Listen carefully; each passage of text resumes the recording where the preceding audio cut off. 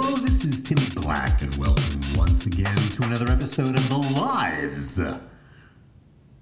of Contemporary Artists. Today, I'd like to introduce to my audience a little-known artist by the name of Albie Evanor. Albie Evanor.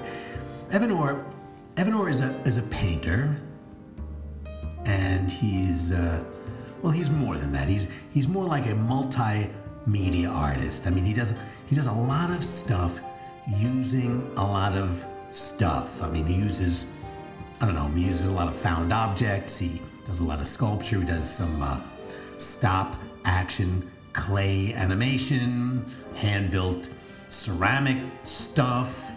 He builds, forms.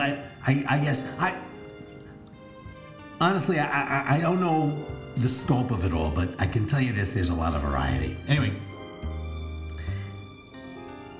Albie is my brother-in-law. He's married to my sister, Shira. And I'm featuring Albie on today's episode in order to remind my listeners, especially my young listeners, that life is not fair.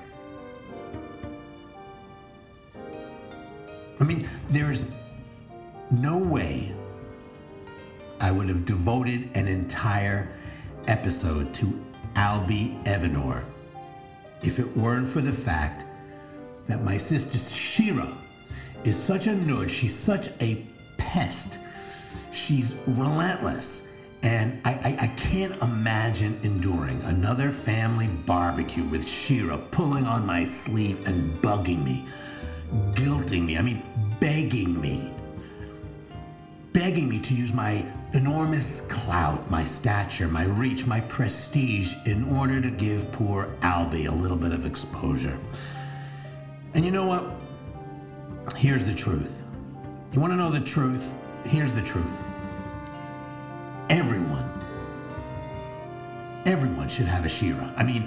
Everyone, especially young, ambitious artists. Everyone should have someone who will indiscriminately, without shame, without reserve, without hesitation, serve as a tireless advocate in order to get your work past the stingy gatekeepers of the art world. Because let's face it, let's be honest, I'll be honest here, Albie's no genius. First of all, he's not terribly original. Now, honestly, I don't know how important that is, but he's no trailblazer. Let me put it that way. He's no trailblazer, and secondly, he's not particularly talented, but he's not half bad. Look, let's put it this way. He's no better,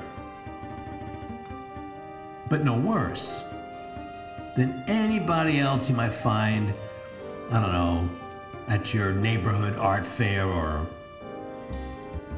at some art gallery or museum or art magazine or on your TikTok feed. Let's put it that way. Albie, you know what Albie does? Albie right now does dots. That's what he's into right now. He paints dots. He paints a lot of dots. Dots appear all over his work right now. There's a lot of dots on his hand-built ceramic ziggurats. There are dots in his animated short films. There's dots that dance. He's got dancing dots. There's a lot of dancing dots in his films, and there's dots in his photographs. What can I tell you? He likes dots. Big dots, small dots. He does all kinds of dots. Now, the thing that makes Albie's dots different than most dots is that Albie is not exactly in the position to hire anybody to do the dots for him. He doesn't do any hiring of dotting assistants. He does the dots himself. Now, are his dots as good as Seurat's dots? Well, of course not. But I'll tell you, he can go dot for dot with Damien Hirst any day. There's no question about it.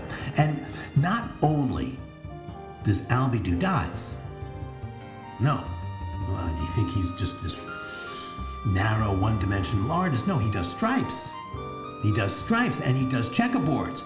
And if you've and honestly, if you've never seen, say, I don't know, Alfred Jensen's paintings, or maybe if you've never seen a Frank Stella or a Nelsworth Kelly or a Jasper Johns or a Sonia Delaunay, if you've been living under a rock and you've never seen a Mondrian or a Bryce Martin or a Barnett Newman or a Dahlia Danton, then you might actually think that Albie's onto something, but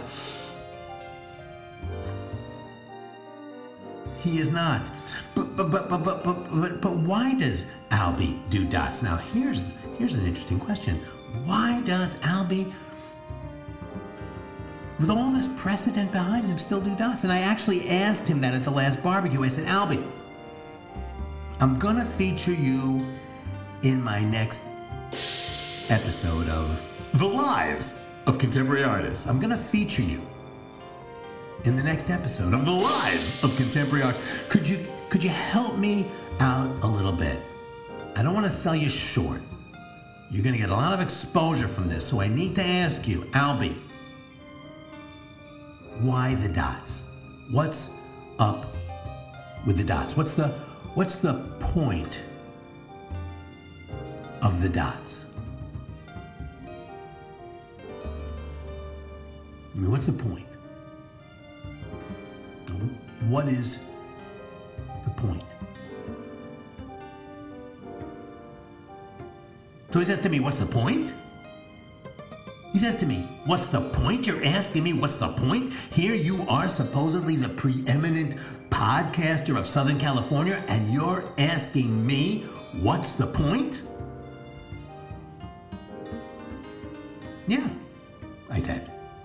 It's a perfectly legitimate question. What's the point? Well, he got so indignant. He says, if you have to ask,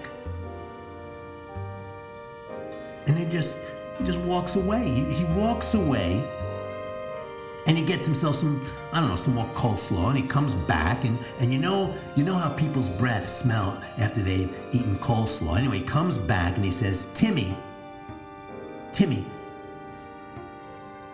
what's the point of anything?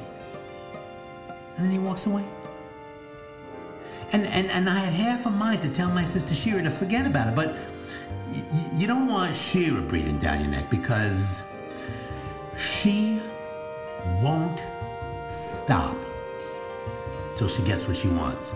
And let me tell you, at a time like ours, as decadent as ours, where most ideas are quickly flattened by their feeble commodification on websites and social media platforms, at a time where a Damien dot is a mouse click away from a Shakespearean sonnet.